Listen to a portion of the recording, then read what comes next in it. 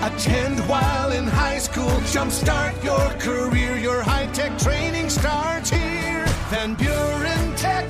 Your career, your future, your life.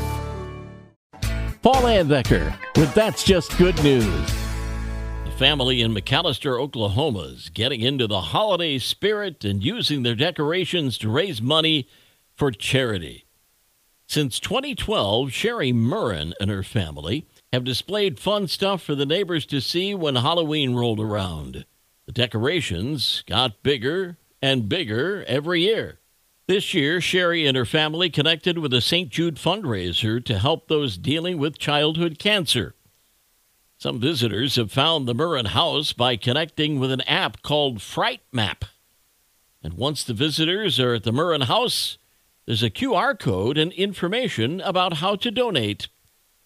For years, Sherry and her family have had fun putting up decorations just to share some joy at Halloween. And now they're also excited to be helping others in need when visitors show up, take some pictures, and donate to St. Jude Children's Research Hospital. And that's just good news. Have some good news to share? Email paul@wcsy.com. And find podcasts of That's Just Good News on our social media, great podcasting outlets, and at wcsy.com.